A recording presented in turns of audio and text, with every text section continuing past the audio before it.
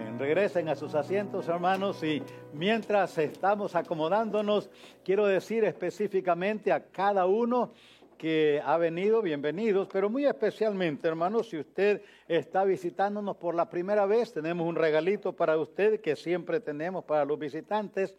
Si usted está aquí por primera vez, ahorita lo sugiere, quizás ya le habrán dado alguno, pero por si acaso, porque ya ve que con la hora que ha habido cambio, algunos andamos medios despiertos, medios dormidos, y entonces pues, porque ya una hora, y luego con el frío que hay, da más ganas de dormir, ¿no? O solo a mí me da más ganas que dormir. Yo sí, porque con el frío que hay, qué bonitas es dormir.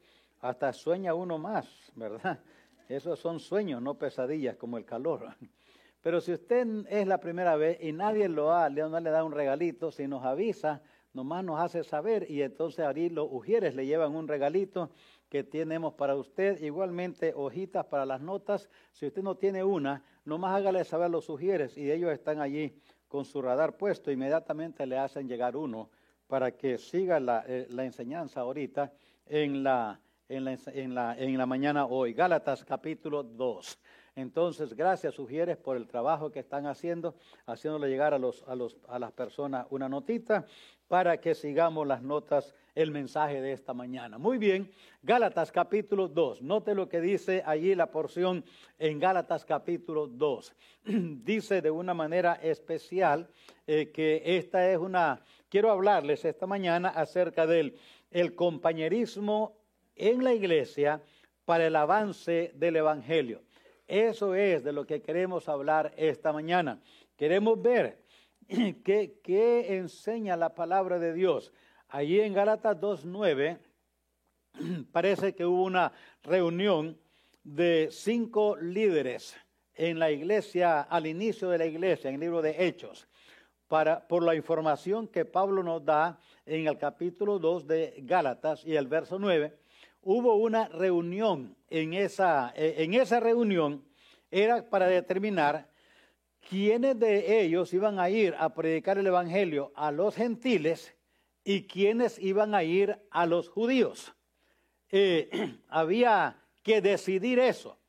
Y entonces, en la plática, allí nos dice el apóstol Pablo, desde el verso 1 del capítulo 2 de Gálatas, allí nos está contando.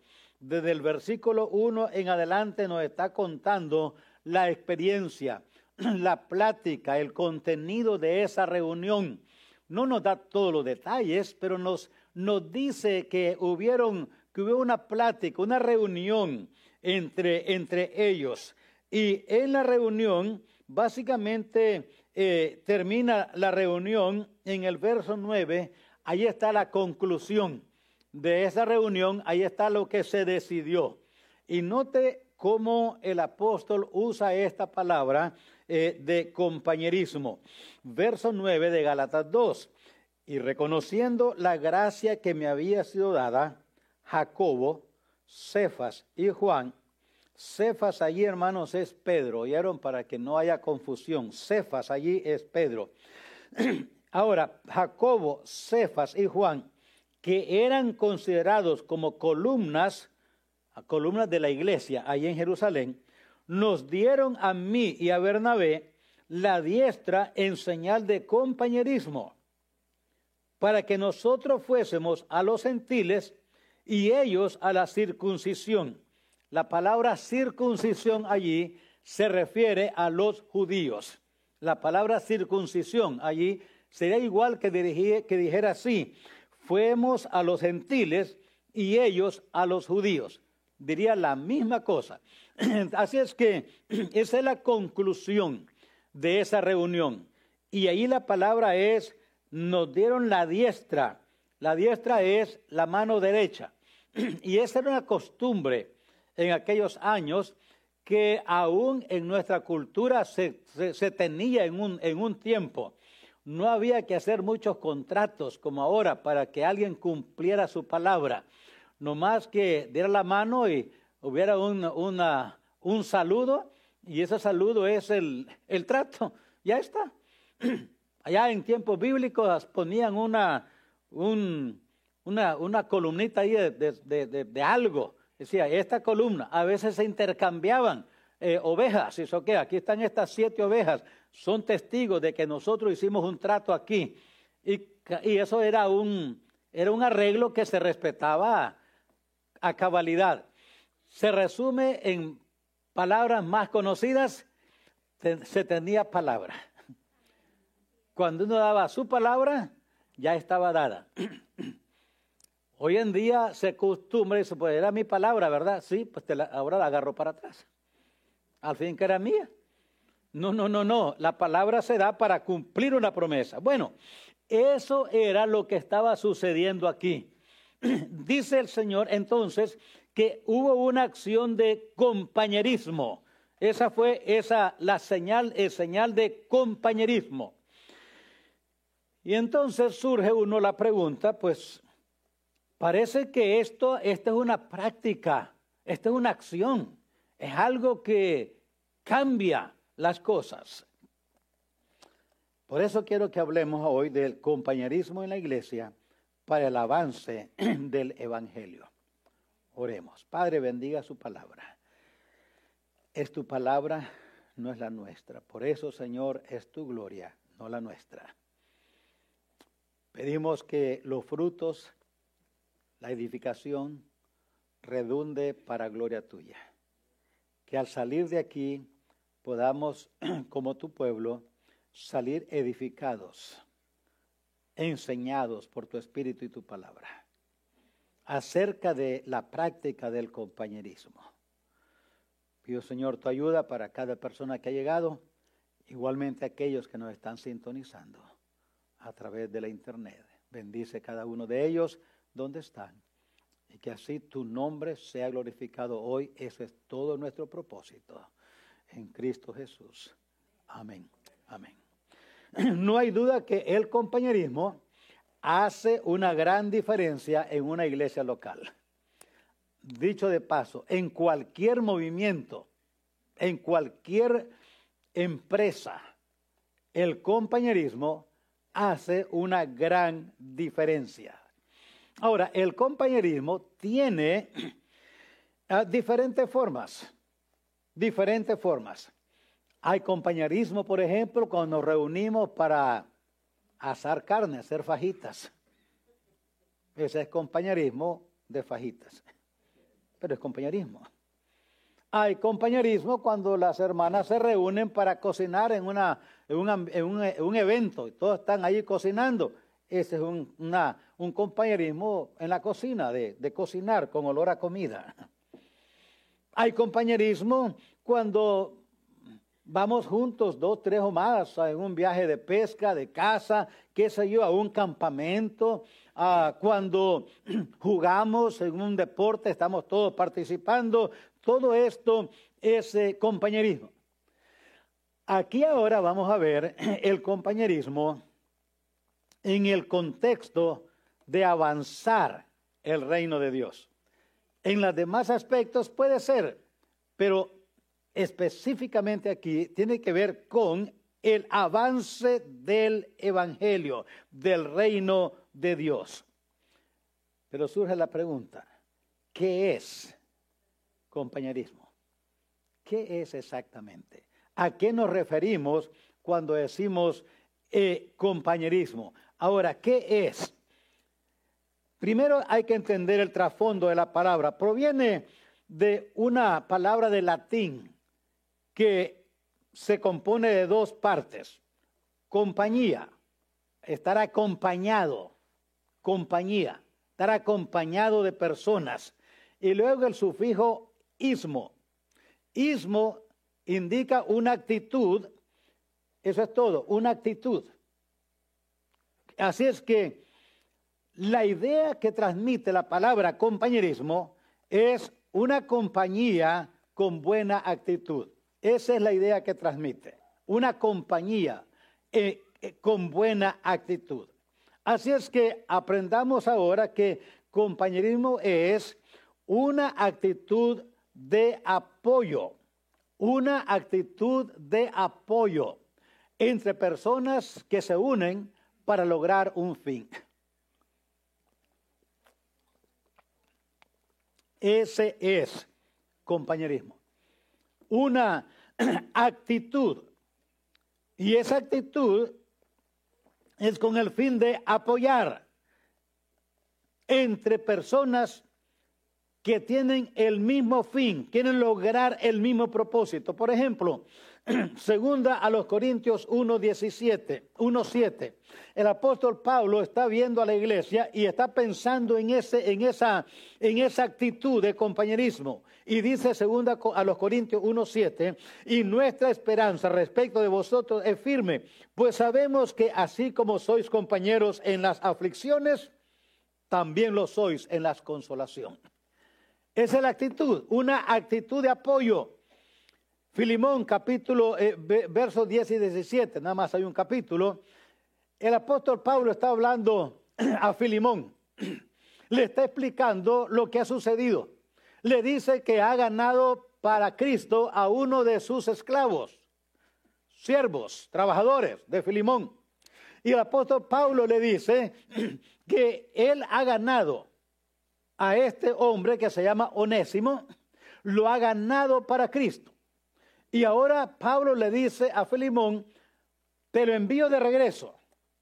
Quiero que lo recibas, que lo hagas que lo recibas como que fuera uno, como que nunca te hizo nada, así que perdónalo.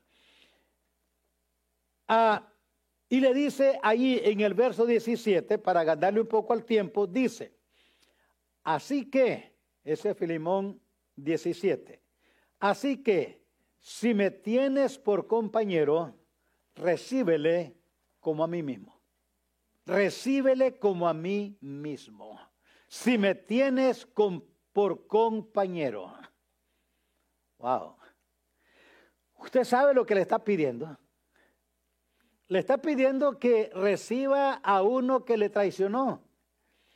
A uno que a lo mejor le había robado. A uno que era digno de muerte. Pero Pablo le dice, yo te he servido a ti también. Así es que si yo te cobro, tú me debes servicios y consejos y ayuda. Pero haz esto que te estoy pidiendo si es que nosotros tenemos compañerismo en verdad. Por el compañerismo que tenemos tú y yo, acepta lo que te estoy pidiendo acerca de Filemón, acerca de Onésimo. Había entre el apóstol y Filemón, igualmente la iglesia en Corintio, una relación positiva, una relación armónica, una relación solidaria, de respeto, de confianza. Eso es compañerismo. Ellos eran compañeros y había entre ellos compañerismo. Ahora, podemos ser compañeros y no tener compañerismo. Por ejemplo, usted mira allí Filipenses capítulo 4. Y en Filipenses capítulo 4, verso 2 en adelante, hay una situación allí entre dos hermanas que eran compañeros, pero que no había ahora compañerismo. Note lo que dice Filipenses 4, el verso 2 hasta el verso 3. Le dice el apóstol a Pablo, a los filipenses y a este hermano le ruega esto. Ruego a Evodia y a Síntique que sean de un mismo sentir en el Señor. Un mismo sentir en el Señor. ¿Había compañerismo allí? No había compañerismo, no había un mismo sentir. Él le ruega a ellas que tengan compañerismo. Asimismo te ruego también a ti, compañero fiel, que ayudes a estas que combatieron juntamente conmigo en el Evangelio. Con Clemente también a los demás, colaboradores míos, cuyos nombres están en el libro de la vida. Podemos ser compañeros y luego perder el compañerismo. Compañerismo, en segundo lugar, es un sentimiento de armonía, ayuda, mutua y voluntaria en un equipo. Compañerismo es un sentimiento. No solamente es, como ya aprendimos, no solamente es una actitud, pero ahora es más profundo, ahora es un sentir. Hay en nosotros un sentir que se manifiesta en armonía, se manifiesta en ayuda mutua, se manifiesta en esa actitud y en esa ayuda mutua voluntaria. Así es que cuando Pablo habla a los corintios, está hablando exactamente de eso. Ellos apoyaban a Pablo en las aflicciones y en las consolaciones. Entre el apóstol Pablo, la iglesia, había un sentimiento mutuo de bienestar, de defensa, apoyo entre uno y otro. Lo mismo sucede con Filemón. Había un verdadero compañerismo. Y esto es tan importante, hermano, porque a veces pensamos que la palabra compañerismo es nada más algo superficial, algo que no es más profundo que un sentir únicamente. No, es más que eso. Note aquí también una cosa más. En tercer lugar, compañerismo es una relación amistosa, solidaria y de cooperación en un equipo. Eso es compañerismo, es una relación amistosa, profundamente amistosa, solidaria y de cooperación. Cuando digo esto, ahí les pongo eso también, se comparten valores. Estamos de acuerdo entre lo bueno y lo malo. Por eso dice el Señor en el Antiguo Testamento, ¿caminarán dos juntos sin estar de acuerdo? ¿Pueden caminar dos juntos sin estar de acuerdo? Es imposible. Por eso dice Dios, no os unáis en yugo desigual con los incrédulos. Porque no se puede caminar dos juntos sin estar de acuerdo. Por eso es que Dios dice en su palabra que hagamos varias prácticas que vamos a aprender ahorita, porque en un compañerismo, en una relación amistosa, solidaria, de cooperación, se comparten valores. Estamos de acuerdo que esto no está bien y que esto no está bien, porque la Biblia lo dice. Se comparten maneras de proceder. ¿Cómo actuamos? ¿Cómo actuamos? Es tan importante en la iglesia cuando estamos de acuerdo cómo vamos a alcanzar esta meta. Porque cuando uno, dice el dicho, cada cabeza es un mundo, ahí no hay compañerismo.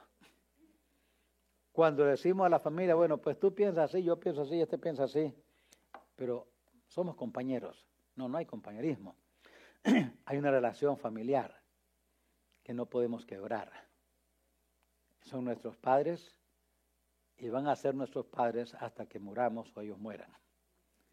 Somos hermanos de sangre y vamos a ser hermanos de sangre hasta que muramos. Pero compañerismo no hay. No hay. Cuando cada cabeza es un mundo, no hay. En la iglesia es la misma cosa. Cuando cada quien piensa como le parece y hace como le parece, eso se llama el tiempo de los jueces, tiempo de confusión. Cada quien hacía lo que bien le parecía. Esto no va de acuerdo. Por eso, compañerismo es una relación amistosa, solidaria, de cooperación en un equipo. Se comparten maneras de proceder, cómo alcanzamos la meta. Y dicho sea de paso, el compañerismo hace la diferencia entre la producción y la productividad. A veces pensamos, ¿qué es producción? Producción es el producto que presentamos como iglesia. El producto es cuántos discípulos estamos formando como iglesia. Ese es producto. Si usted y yo queremos saber qué tan productivos somos, preguntémonos, ¿a quién discipulé el año pasado? ¿A quién hay en esta iglesia y yo lo formé discipulándolo? Ese es producto. Productividad es ¿cuánto nos cuesta producir el producto? ¿Cuánto nos cuesta producir el producto? ¿Cuánto le costó producir un discípulo? Eso, pues yo no produje ninguno el año pasado.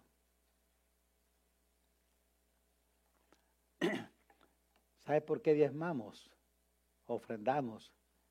Ese es el precio, esa es la productividad. ¿Cuánto nos cuesta? Ahora, el que no diezma en esta iglesia y no ofrenda, pues ni produce. No hay productividad porque él no paga ningún precio. Pero los que diezmamos y ofrendamos y apoyamos, la productividad es cuánto nos cuesta producir un discípulo. Para que haya estos edificios, agua, luz, seguros, todo lo que aquí se paga. ¿Sabe para qué es? Para producir discípulos. Si no producimos discípulos, este es un salón social donde nos reunimos a tomar café. Cuando ya haya, ¿verdad? Ahorita estamos en el hall. Si no hay discípulos, si no estamos produciendo discípulos, estos edificios son lugares para reuniones sociales. Para que veamos allá cuando hay bodas, hay aniversarios, hay quinceañeras, pero no estamos produciendo discípulos. Y sabe que tanto el producto como la productividad están conectados con el compañerismo. Cuando decimos, pues yo doy mi diezmo nada más, yo no sé qué pasa allí. No, veamos, ¿qué estoy produciendo? Alguien dice, bueno, pues yo estoy diezmando, ¿qué hacen? No. ¿Cuánto producto estás produciendo? Hay discípulos, hay almas que hemos ganado para Cristo. Hay personas que vinieron aquí y fueron salvas porque les invitamos nosotros a venir. Hay personas aquí que nosotros personalmente pusimos en su mano un folleto de la palabra de Dios y les explicamos cómo ser salvos. Ese es el producto y la productividad en acción. El compañerismo es importante. Si hay poco o ningún compañerismo en la iglesia, les aseguro que habrá poco crecimiento. Una iglesia donde no hay compañerismo, no hay crecimiento, no hay almas, no hay, ¿por qué? El producto es el discípulo. Si fuéramos una pollera aquí, el producto es cuántos pollos vendemos en el mes, cuántos blanquillos vendemos en el mes. Si fuera una marranera es cuántos marranos vendemos en el año. ¿Y cuánto nos cuesta vender esos marranos o criarlos? Pero somos una iglesia. ¿Y qué es lo que hace la iglesia? Hace discípulos. Ir por todo el mundo y predicar el evangelio a cada criatura. Hacer discípulos, enseñándoles que guarden todas las cosas. ¿Qué producto produce la iglesia? Discípulos. Ese es el producto. ¿Y cómo lo produce?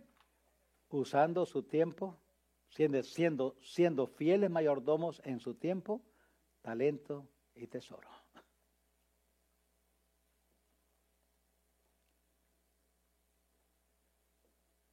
¿Cuál es la responsabilidad del pastor? Cuidar su rebaño, tener el rebaño sano y alimentado. Hermanos, ¿quién produce ovejas? ¿El pastor o las ovejas? ¿Quién? Como que es, ay, esta palabra, esta respuesta me mata a mí, mejor no sé, Señor. El pastor tiene la responsabilidad de alimentar a su rebaño, cuidarlo y ayudarle en su proceso. ¿Y quién produce ovejas? Las ovejas. Por eso, ovejas, ¿dónde está tu oveja? Hermano, yo nací estéril. No, Dios no tiene hijos estériles. El compañerismo está conectado con eso, pero es tan importante para nosotros como hijos de Dios, como una iglesia, como un pueblo de Dios, fomentar compañerismo para el crecimiento, para el avance del reino de Dios. Porque cuando no tenemos eso en mente, nuestro compañerismo puede volverse egocéntrico. Y nadie se beneficia de ese compañerismo, porque como dije, es un compañerismo con otro propósito. Que aunque no son malos, pero el compañerismo para el crecimiento y el avance del reino de Dios es diferente. Aprendamos otra cosa, desarrollando compañerismo en la iglesia. Desarrollando compañerismo en la iglesia.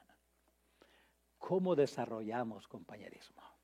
Usted está aquí ahora y dice, pues yo no sé, yo no encuentro ninguno aquí, yo veo alrededor y yo no recuerdo a quién de estos hermanos yo gané para Cristo. Yo estoy viendo aquí alrededor y yo no sé quién de ellos que ya es salvo, yo lo traje. Yo no recuerdo ahorita quién, pero yo he venido fielmente. Está perfecto, gracias a Dios, magnífico. Yo doy para diezmos y ofrendas y apoyo la obra, gloria a Dios, sigámoslo haciendo. Pero todavía nos hace falta ese aspecto. Porque alguien tiene que producir, el compañerismo verdadero produce. Ahora, ¿cómo desarrollamos compañerismo en la iglesia? Para desarrollar compañerismo, hermanos, desarrollemos amor a Dios y a nuestro prójimo. Amor a Dios y a nuestro prójimo. Si no hay amor a Dios, ¿cuál es el primer mandamiento, hermanos? Amarás a Jehová tu Dios. ¿Y el segundo? Esos son los dos más importantes. Entonces, ¿cómo desarrollamos compañerismo? Motivados, impulsados, teniendo entre nosotros un impulso que nos lleva en cierta dirección a actuar de cierta manera. Y ese impulso viene de amor a Dios y a nuestro prójimo. El apóstol Pablo habla tanto de eso y no leo, pero ahí llévelo, cuando llegue a casa lea 2 Corintios 8, 18 y 19. El apóstol habla acerca de cómo fueron las iglesias mismas, habían puesto un hermano, designaron un hermano para que exactamente mostrara con sus acciones y servicio así. Allí en 2 Corintios 8, 18 y 19 se mencionan varios hermanos. Se menciona a Epafrodito, compañero de nuestra peregrinación, Tito. Estaban unidos con el apóstol porque amaban a Dios definitivamente, no solamente amaban a Dios, amaban a su prójimo. Por eso Pablo dice allí en el verso 22 de 2 Corintios 8, en cuanto a Tito es mi compañero y colaborador para con vosotros. Hermanos, entendamos esto, el amor a Dios y a nuestros semejantes nos une y desarrolla compañerismo en nosotros. Nos une. Amor a Dios. Ya he explicado esto, pero lo vuelvo a explicar. ¿De dónde viene el amor a Dios? El amor a Dios viene de la gratitud hacia Dios. ¿Y de dónde viene la gratitud a Dios? Viene de recordar todos los días los beneficios que Dios nos da. Todos los días. Tan pronto nos levantemos, debemos de recordar, si somos salvos, soy salvo por la gracia de Dios. Mi nombre está escrito en el libro de la vida. Todo lo puedo en Cristo que me fortalece. Soy libre porque Cristo me hizo libre. Eso debe ser ya una inyección de ánimo tan pronto nos levantamos. Y si nos hace falta todavía más, pues mire hacia arriba, hay un techo que nos cubre. Hay calefacción, hay agua caliente. No estamos miedosos que alguien nos ataque hoy y nos quite lo que tengamos. Vea los cuartos allí, ahí están sus hijos, y si ya se casaron, ahí estuvieron. Pero esa casa les recuerda y nos recuerda el cuidado de Dios, la bendición de Dios. De recordar las bendiciones de Dios nace la gratitud. Y así es que la gratitud es el recuerdo de ese cúmulo de de bendiciones que Dios nos ha dado, bendiciones materiales, espirituales, económicas, materiales en diferentes aspectos. De ese cúmulo de recuerdos, de años, nace una actitud, agradecimiento a Dios. Y de ese agradecimiento a Dios surge el amor a Dios. Por eso, el amor a Dios, amor a nuestro prójimo. ¿Cómo necesitamos tener esto en mente? ¿Por qué? Porque somos tan inclinados a amarnos a nosotros primero. El dicho aquel muy famoso, primero mis dientes. Eso es versión natural, no es espiritual, es carnal. Primero mis dientes. Digo el Señor, no. Primero es el otro. Pero nosotros lo cambiamos. ¿Cómo desarrollamos ese compañerismo que tanto necesitamos? Fomentemos unidad entre unos y otros para ayudarnos por causa del reino. Fomentemos unidad. Fomentemos unidad entre nosotros para ayudarnos por causa del reino. Pablo le dice a los Filipenses 2:25, mas tuve por necesario enviaros a Epafrodito, mi hermano, mi colaborador y mi compañero de milicia, vuestro mensajero y ministrador de mis necesidades. Wow. ¿Qué títulos más hermosos son estos? No los anhelamos mucho, pero mire qué distinguido era Epafrodito. Era colaborador de Pablo, era compañero de Pablo, era mensajero, era administrador, y todo esto porque había amor a Dios y amor a prójimo. Filipenses capítulo 2, verso 25. Hebreos capítulo 10, verso 32. Pero traed a la memoria los días pasados, en los cuales después de haber sido iluminados, sostuviste gran combate de padecimiento. Por una parte, ciertamente vituperios y tribulaciones, fuisteis hechos espectáculo, y por otra, llegastes a ser compañeros de los que estaban en una situación semejante. Compañeros. Nos identificamos con aquellos, dice el apóstol Pablo, que creo que escribió Hebreos. Ustedes tuvieron esa actitud, tuvieron ese sentir, pasaron esa experiencia donde se identificaron. Fueron compañeros de los que padecían, de los que sufrían, de los perseguidos. Ustedes se identificaron. Hermano, eso es compañerismo. ¿Sabe qué estamos invitando a hacer? Que hagamos compañerismo con estos hermanos allá en Venezuela. Cuando nos pongamos los zapatos, recordemos, ay hermanos, estamos haciendo un esfuerzo para hermanos que tengan un zapato nuevo que ponerse. Cuando nos vistamos nosotros, recordemos, qué bueno, yo pude comprar esta camisa, este pantalón, este vestido, esta falda, esta blusa. Pero hay hermanos allá que a saber cuándo fue la última vez que compraron un vestido, un zapato. ¿Quién sabe cuándo? Dice Pablo, ustedes llegaron a ser compañeros de esos, porque tomaron la condición de ellos y se hicieron compañeros. Esto es lo que estoy hablando. Fomentemos unidad entre nosotros. Estaban unidos. Pablo, Epafroditos, la iglesia, estaban unidos. ¿Qué quiere decir con eso? Tenían una misma meta, tenían buena comunicación, cooperaban unos con otros, estaban comprometidos. Y dicho sea de paso, esos son los 4 ingredientes de unidad. Para que haya unidad en el matrimonio, para que haya unidad en la iglesia, para que haya unidad en cualquier movimiento político, social o militar, lo que sea, tiene que haber la misma cosa, tiene que haber una misma meta, tiene que haber buena comunicación, tiene que haber cooperación y tiene que haber compromiso. De otra manera no hay unidad, no hay. A veces pensamos, bueno, mamá, papá dijo que cuando murió que estuviéramos unidos. Hermano, eso no es como tomarse un vaso de leche a los que les gusta. No. La unidad es un asunto serio.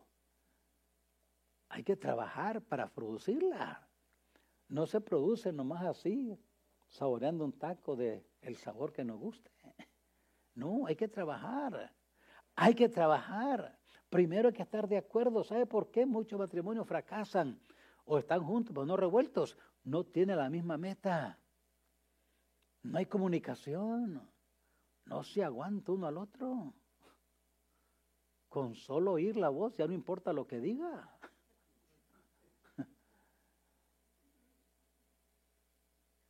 No hay cooperación entre ellos. Uno dice, vete a la derecha, y dice, no, yo me voy a la izquierda. Pero oiga, cooperemos. No, yo no quiero. Y haz lo que quieras. Ahí no hay unidad. No hay compromiso. Oiga, yo te dije aquí yo dije hasta que la muerte nos separe. Y así va a ser. No es asunto de que Dios te la llevo, te la mando. No. Hice un compromiso. La unidad cuesta. No sale nomás así. Tercer lugar, participemos juntos en actividades donde nos sirvamos unos a otros. Participemos juntos en actividades donde nos sirvamos unos a otros. Si hay algo que mata todo compañerismo, es cuando somos nomás zambenga, pero no zambaya. Nomás es que agarro yo. No que doy. Cuando tenemos la actitud, pues que me sirvan, en vez de ¿en qué te sirvo? Participemos juntos en actividades donde nos servimos unos a otros, donde el servicio mutuo es la flor más distinguida del jardín. Donde hay más servidores que demandantes de servicio. Dijo el Señor, el que de vosotros quiera ser el primero, sea servidor de todos.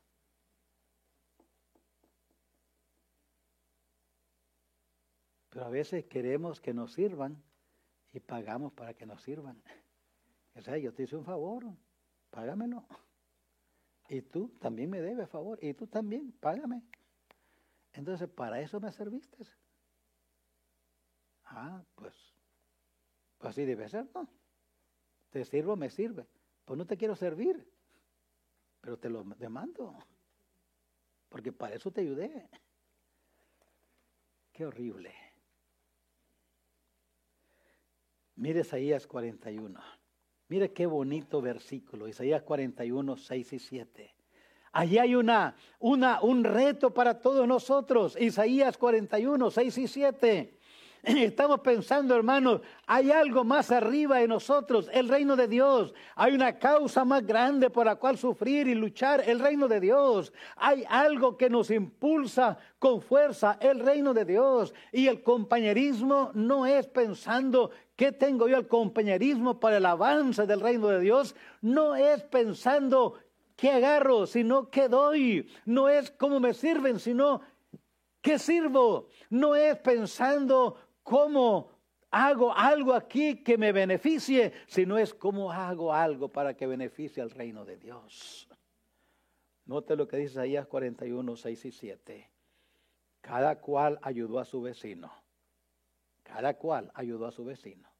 Y a su hermano dijo, esfuérzate. El carpintero animó al platero, y el que alisaba con martillo al que batía con el yunque, diciendo, buena está la soldadura. Y lo afirmó con clavos para que no se moviese. Ánimo. Pero qué feo cuando andamos trabajando y dice, pues yo no sé, este está bien haragán ahí. Mire, esta comida qué fea quedó. Oiga, pues si la hermana la cocinó con todo su amor, la trajo ahí, el arroz se le cae y se le quemó, pero ¿por qué tiene que decirlo? No lo diga. Y si lo piensa el Señor, reprende este pensamiento maligno. Mire lo que dice. Participemos juntos de actividades, nos sirvamos unos a otros, nos animamos unos a otros, nos motivamos unos a otros, nos alabamos unos a otros. Así dice aquí, cada uno fue pensando cómo notar lo que aquel estaba haciendo y animarlo, decirle gracias, darle ánimo por eso. Así dice, por eso es tan importante esto. La letra D en sus notas, estemos dispuestos a perdonarnos unos a otros. Si vamos a desarrollar compañerismo para el avance del reino de Dios, estemos dispuestos a perdonarnos unos a otros. Hermanos, ¿quién comete más errores? ¿El jugador que nunca juega o el que siempre juega? Claro, el que siempre juega. Mientras más activos estemos, más errores cometemos. Dice, pues yo mejor, por eso, pastor, yo estoy sentado. Así no cometo errores, nadie me critica. Eso no es lo que dice la palabra de Dios. La Escritura está lleno de nombres de personas que ayudaron. El apóstol dice allí, te saludan Epafras, mi compañero de prisiones por Cristo Jesús, Marcos, Aristarco, Demas, Lucas, mis colaboradores. Hermanos, ninguno somos perfectos. Perdóneme ahorita si usted estaba pensando eso. Ya le reventé su globito. No, todos somos imperfectos. Todos cometemos errores. ¿Y qué tenemos que hacer? ¿Desanimarnos? ¿Sentarnos mejor así para que no me critiquen? Mejor me siento. No. Perdonémonos. Ayudémonos de esa manera. Animémonos.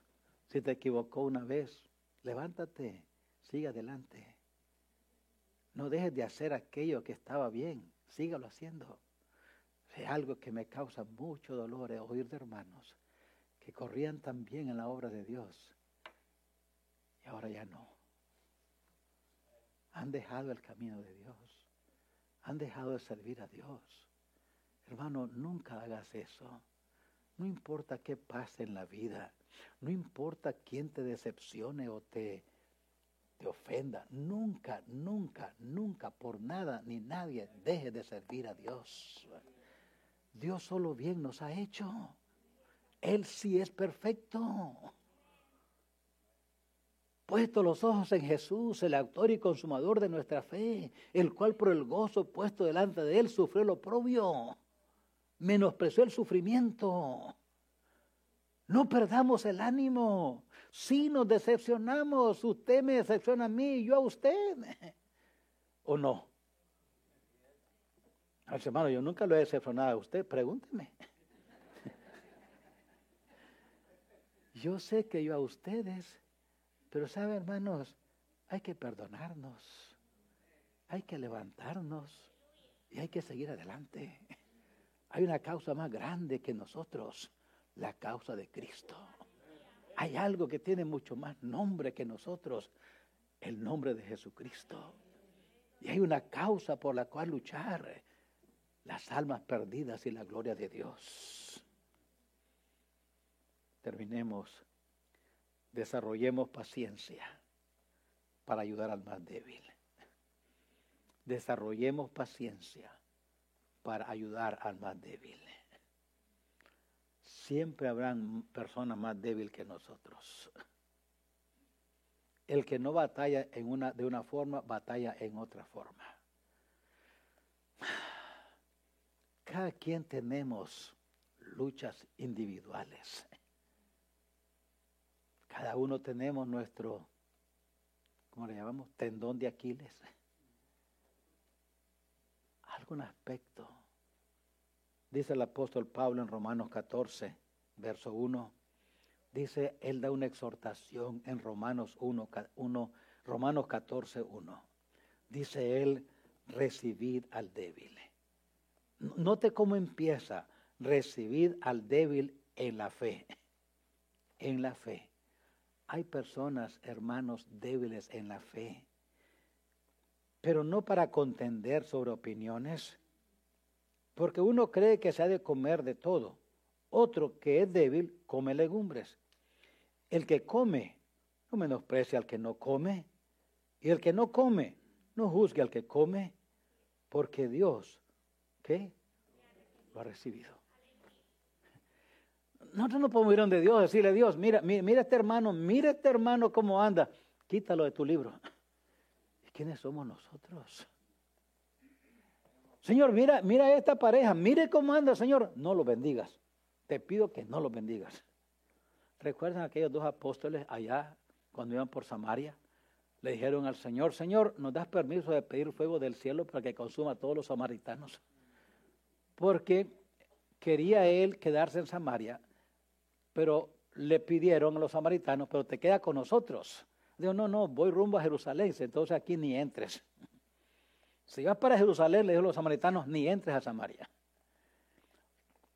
Los discípulos que habían ido a buscar dónde hospedarse, vinieron decepcionados. Le dijeron al Señor, Señor, si nos das permiso, ahorita imitamos a Elías.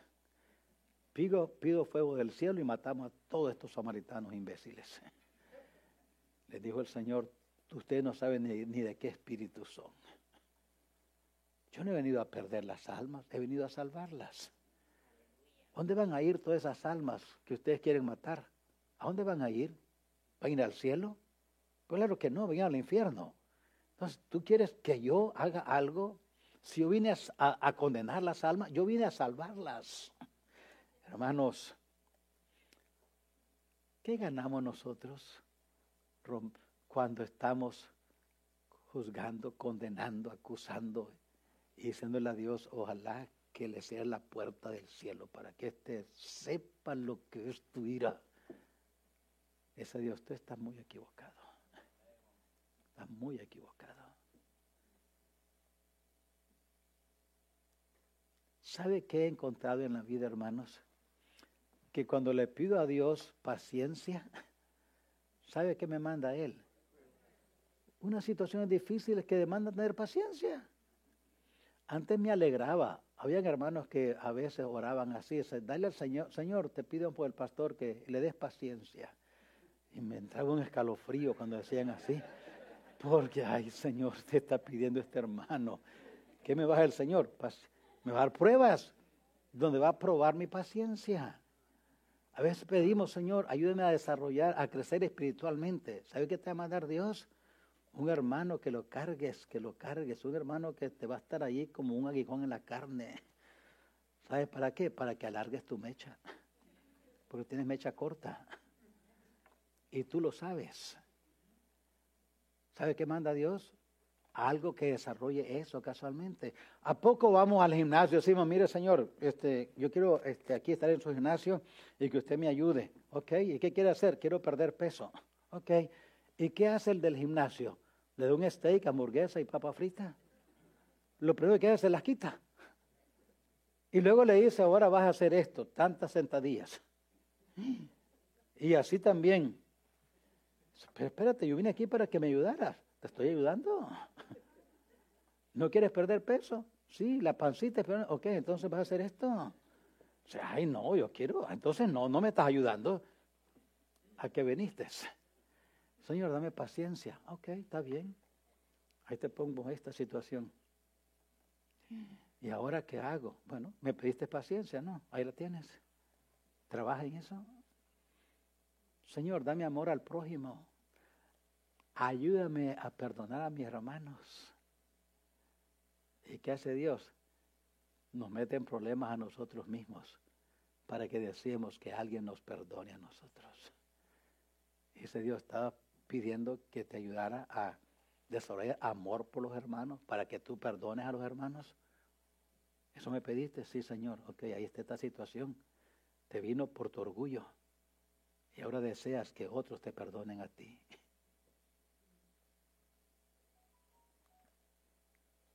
Desarrollemos paciencia para ayudar al más débil. Si va a haber compañerismo, hermanos, entre nosotros como iglesia local, y donde quiera que vayamos a cualquier otra iglesia o a cualquier otro lugar, recordemos, tengamos compañerismo, pero no un compañerismo egocéntrico, sino un compañerismo para avance del reino de Dios. Que hayan personas que digan, ella me invitó a la iglesia y me discipuló. Cuánta bendición es esta persona para mí. Este hermano, esta familia. Qué bendición. Qué bendición.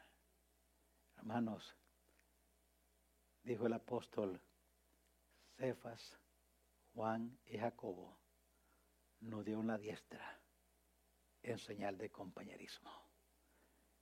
Dijo, nosotros nos fuimos a los gentiles a predicarles.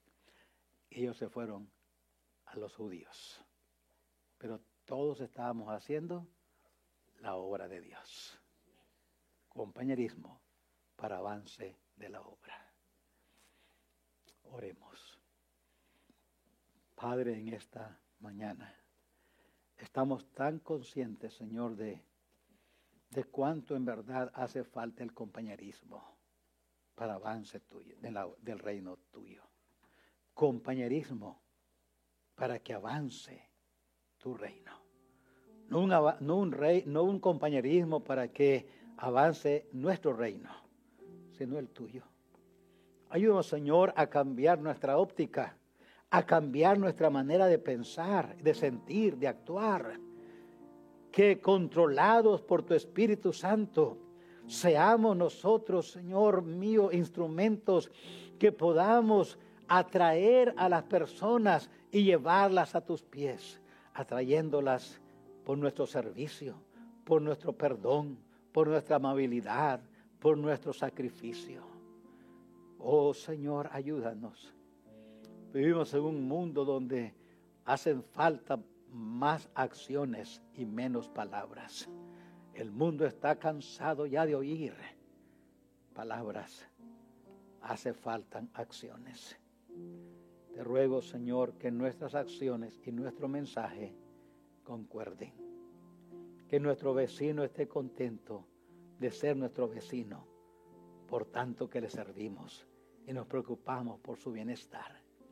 Que nuestros compañeros de trabajo, por nuestra actitud de servicio y de compañerismo con ellos, quieran aquello que nosotros tenemos y que nos ha cambiado.